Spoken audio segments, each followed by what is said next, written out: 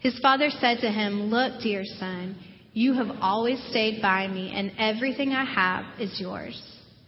We had to celebrate this happy day, for your brother was dead, and he has come back to life. He was lost, but now he is found." This is the word of the Lord. Okay, now you can sit.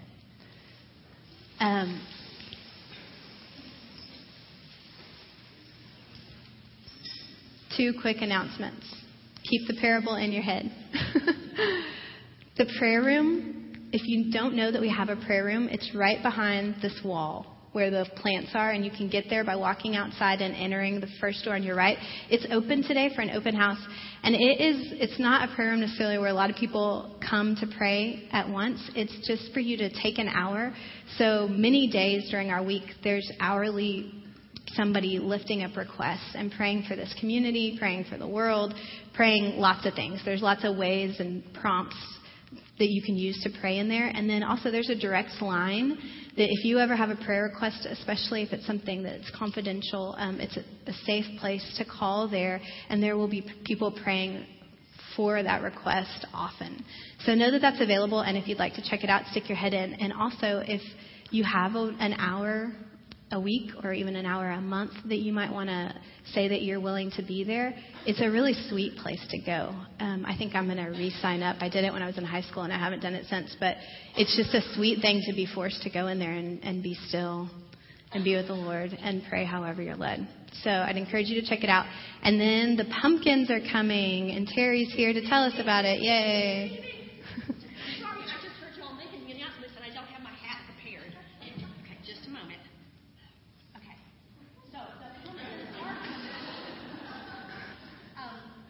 This year we're calling it Pumpkins with a Purpose, and the purposes are varied and many. The funds go to wounded warriors, to providing food, to Asbury Methodist, who provides clothing for children. There is a list in the bulletin. Did you have that list? I left it in my chair. But if you can give a time, thank you so much. Get it? Work a pumpkin patch, or to come with your family and purchase a pumpkin, it would be an amazing benefit to our ministry. Thank you so much. And if you'd like to borrow the hat, we'll do it. Thank you so much. Sure. I will read these off because I think it's really cool to know where this money is going. And Terry prepped me on how to do this and said it's pumpkins with a purpose on your porch. That's the theme. Everybody should have a pumpkin on their porch because it supports Asbury United Methodist Church, which is part of us. The Fisher House, Heifer International, the Hope Center, Kairos Prison Ministry, Magdalena House, Meeting the Need, the Texas Burn Survivors Society, Wesley Health, and Wellness Center, and Wreaths Across America. And if you want to know what those are, I'll leave it right here and you can look. Okay, welcome. So we are in this series called Sonship. And we're looking at a transition that we all make. It's really a journey from entering the world, and maybe we have the most loving parents in the world, but imperfect. Or maybe we have parents who are in and out, and maybe provided less than a stable foundation for our growing up years. Or maybe we had absent parents. But we all enter the world with parents who reflect the Father to us, Father God. And often our image of God is really connected to those early developmental years where we experience the love of a father, the love of a mother, or maybe broken love of a mother and father, maybe absent love of a mother and father, and also how we relate to peers, siblings. And so, we could quote a lot of psychologists, psychiatrists about how formative those early years are, but spiritually speaking, we all enter the world and we all have this part of us that's looking for a safe place and a home. And that is our faith. I mean, it's the gospel. It's that we were born as kids who have a father. That's the truth. We have a father who's loved us. His love actually gave birth to us. In the physical realm, it may not have looked like love, or it might have looked like a passionate love that gave birth to us. But his love created us. He's the creator who creates from love. So his love birthed us, but we're birthed into a world that's less than perfect and often broken, and often we don't feel the reality of that love. And so we're doing this study. It's about 10 or 12 weeks long. And we're in week 4 of it. And the first 2 weeks, Michael did a beautiful job of talking about Father God. That we do have a Father. And that He is good. That He's for us. And that may sound really simplistic. And that may be something, if you've been in church, you could recite that over and over again. God is love. God is good. Jesus loves me. But the reality is that we often don't live from that place. Often we live from a place where we know that God loves us, but we aren't necessarily living in it in this moment. And so I can find myself responding out of fear. And though I know God loves me, I can start to spin with anxiety, thinking, even being in worship this morning and thinking like, okay, next week this is coming and this is coming. And it may seem normal because it's what we're so used to doing, but it's really coming from a place of, I've got to hold it all together. And the journey from feeling or living as if we're orphans, or maybe slaves is another word that we might use, to knowing that we don't just serve a master God, we have a Father God who loves us, is starting to recognize ways that we might function in the world that are less than healthy or less than full for people who are actually children of God. If we're actually children of God, if He loves you like you're the only son in the world or you're the only daughter in the world, then I have this whole new place to stand my life in, to live from a place where I'm not fighting to try to get mine in life. I've experienced brokenness, I've experienced hurt, but I'm not trying to fill my life with all these things to make me feel safe, because I actually am coming from a safe place and I know who my daddy is. So that's maybe ideal, that we're living from that safe place. We're living from the home that is Father God. But the reality is often parts of us are not there yet. Parts of us have not come to the realization that we're safe, that we live as heirs of a kingdom that is full of peace, hope, love. Something happens, tragedy of last week. Maybe somebody close to us dies suddenly in an accident. And we encounter all kinds of emotions. Or maybe it's just that everything's going well and then we bump into that person that always rubs us the wrong way and that makes us feel insecure or maybe less than. And we might think it's them, but we really know deep down, like, that's happened before. I've had this feeling of less than, or this thing that comes up into me that feels insecure. And I'm trying to kind of identify those things, and I want to put them in light of the parable of these are older son behaviors. And just for a little FYI, this is the book that a lot of us that we've kind of had in the back of our heads as we're talking about this journey of spiritual sonship, coming out of places of orphanhood and into the reality that we are sons and daughters of the King. It's called Spiritual Slavery to Spiritual Sonship, and it's written by Jack Frost. And then he also has some talks that you can download and listen to. And then there's other teaching on sonship that's really good. Scott and David have really asked a lot of people who they're leading, and specifically in the pastors' meetings, asked us to look at this over the last few years. And I remember when he first did, I was so confused by the language. And so I'm hoping that as we talk today about the parable of the prodigal son, some people call it the one son who was lost and came home. Other people call it the parable of two sons. We're looking at one who is home and is feeling very lost, one who left home and felt very lost and came home. And then some people call it the parable of three sons. The father, too, is a son, but one who's pretty grounded. So let's take a look at the older son. The younger son has gone and tried to outrun, in a way, his father's love. And whatever he's using to try to make his life whatever he thought it needed to be doesn't work. He runs out really fast and he comes home. That's awesome. But the younger son, the older son is definitely more my life. The older son I can relate to in the sense of growing up in the church, growing up knowing that I have a great father, that I never felt the need to go and, live this crazy life. But I certainly felt like less than a son in my relationship with God. I've certainly spent years even feeling really distant from God. And that distance didn't keep me away. That distance had me right here, trying harder. Okay, I just need to spend a little more time with God, or figure this out, or just, really get in the right place. And, I know He loves me, but I think deep down, for me especially, I would say this is in high school, I very much had this insecurity about my relationship with Father God. It was like, I know He loves me, but I think He's probably just a little disappointed.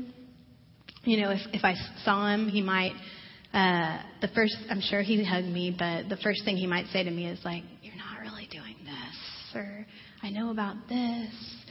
And the beauty of the older son in the prodigal son is that I think that maybe he had some of that. He says he's slaved for his father. I'm not sure whether his father asked him to do that or not.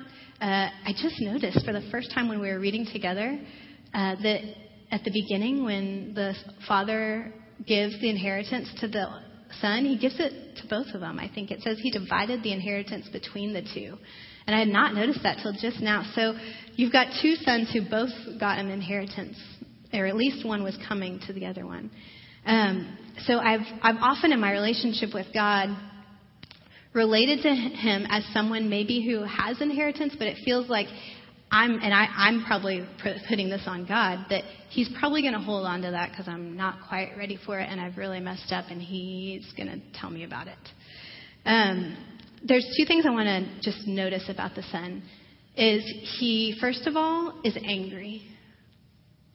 He gets to a point where he's been working so hard, trying so hard to do whatever he thought he needed to do, maybe to get his father's approval, maybe to prove his identity, maybe to show that he really was the son who was being faithful. But he's hit a wall when we meet him in the story, and it says he was angry.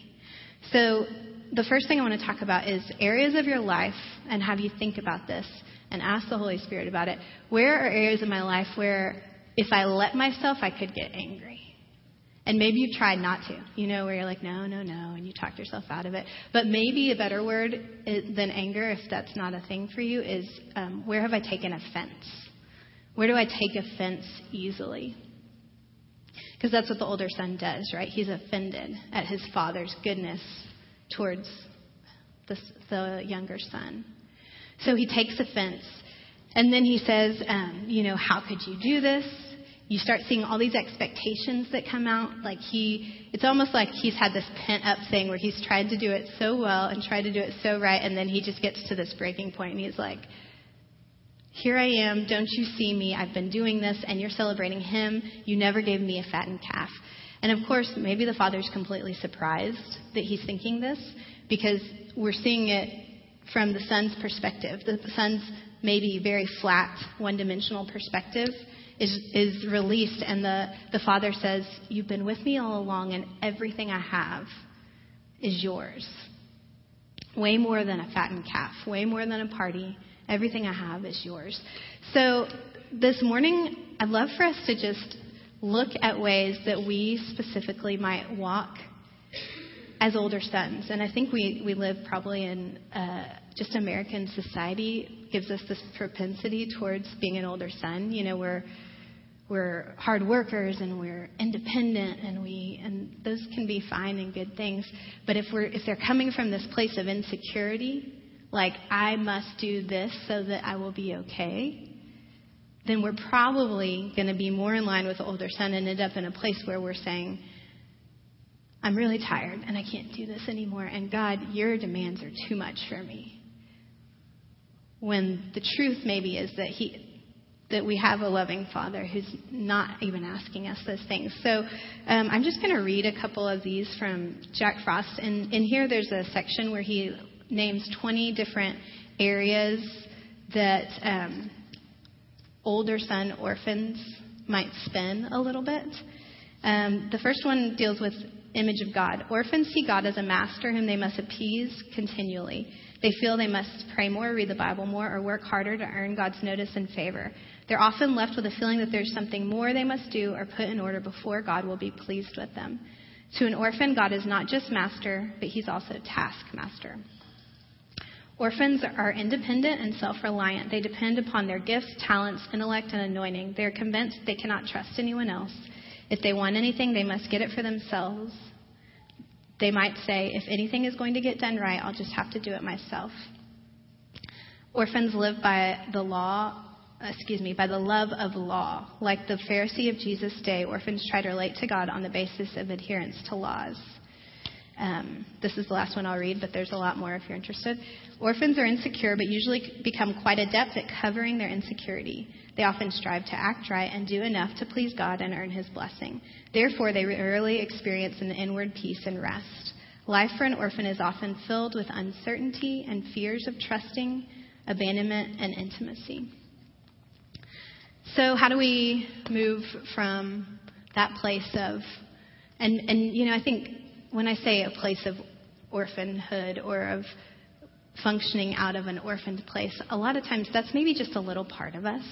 There's other parts of us that feel free, that we have maybe like an older son gone out and realized we don't run we cannot escape God's love. We may have spent all our money and he's been there and he's run out to greet us, so we know his love. But then there's other areas where maybe we have a little wound, or we have a little place of resentment, or a place of feeling unseen by the Lord or uncared for by him.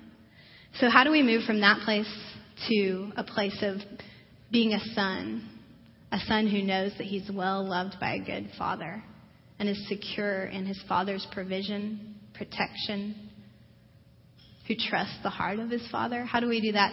I think the prodigal son gives us a couple really good ideas, and the first is to drop offense. So in the same way that the older son has taken offense at his father, we can take a lesson from him and just step back when we see those insecure things start to go, or that when we recognize those areas where we're striving and trying to earn God's approval or try to make things happen in our life rather than trust. So maybe we take a step back. And for me, I'm always picturing things. So what I picture is instead of doing this, where I'm like frustrated or not sure, or feeling like I have to fight for what's mine, and I just take a step back from it and open my hands. And I think that's a way of releasing, and then forgive. Drop offense. So when I think I'm right and I think you're wrong, I'm going to take a step back and say, it doesn't matter.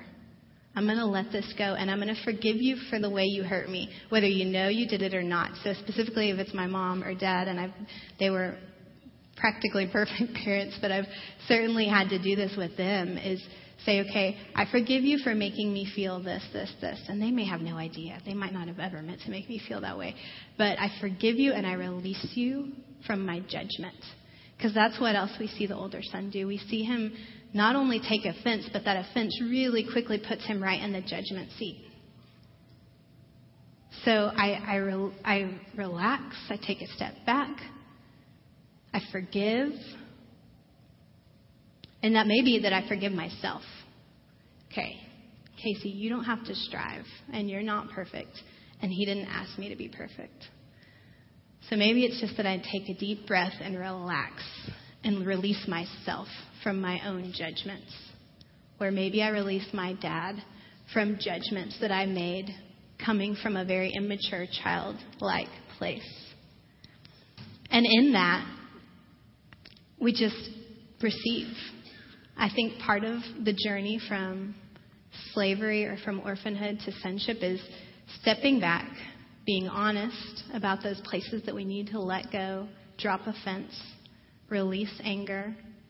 And part of that is being honest about it. And then stepping into a place where we say, okay, what is the truth? Who are you, God, to me? And to receive what he says back to us. And I'd love to just give us a minute to do that in whatever way you want. And it may not connect for you right now about the forgiveness of parents, but just any place in you that you feel like, this is an area that I get uptight about. This is an area where I start thinking like a child. I get a one-dimensional perspective. And you know what I'm talking about. You can feel it sometimes when you start getting anxious. I mean, to me, it just looks like this inside. As the worship team comes back, I'd love to just spend about 5 or 10 minutes in worship and just ask the Holy Spirit, what are the places that He's not asking us to do that? He's asking us to let go. He's asking us to drop a fence and to let Him tell us who we are to Him. Let Him speak over us that we are His daughters and His sons, with whom He's well pleased, just like Jesus. That is the gospel.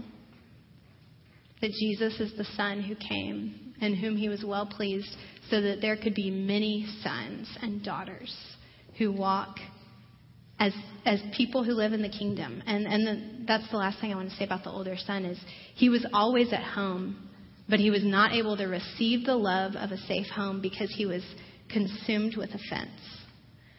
And so I just pray that for us in any part of our lives that we're not able to receive the love of the kingdom of heaven that's right at our hand, the safety that's right at our hand, the Father who is near to us, any place in our life that we're not able to receive that He would just gently, because He always does do it gently and patiently, show us that, and that we would take the time and not be afraid to talk about it with Him, to release it, and to let Him draw near and speak to us. And as you guys start to play, I'm going to open us in prayer, and I'm just going to read one psalm over us. It's been on my mind all week long. It's one of those psalms that I grew up hearing so much that it kind of lost some meaning on me. Psalm 139.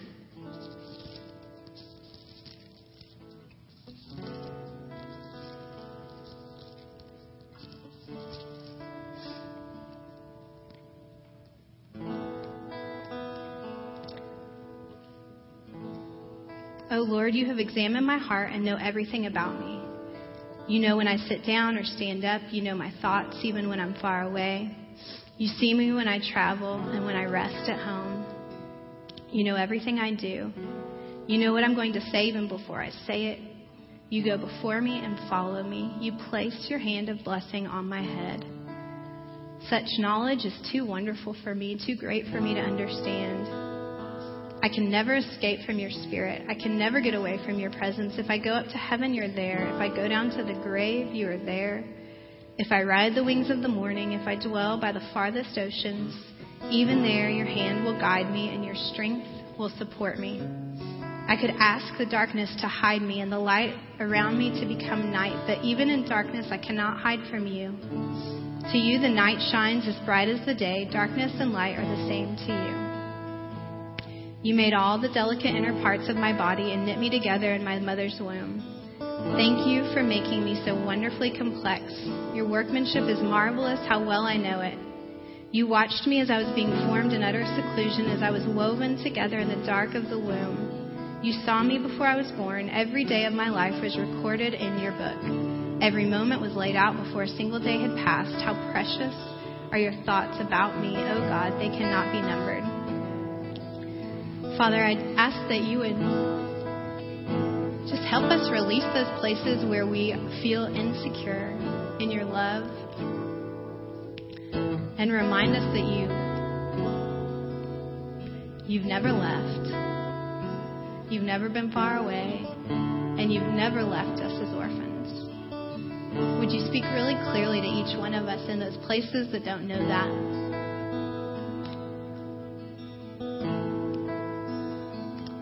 We thank you for being our Father. We thank you for making us sons and daughters. And we ask you to teach us how to live into that. In Jesus' name, amen.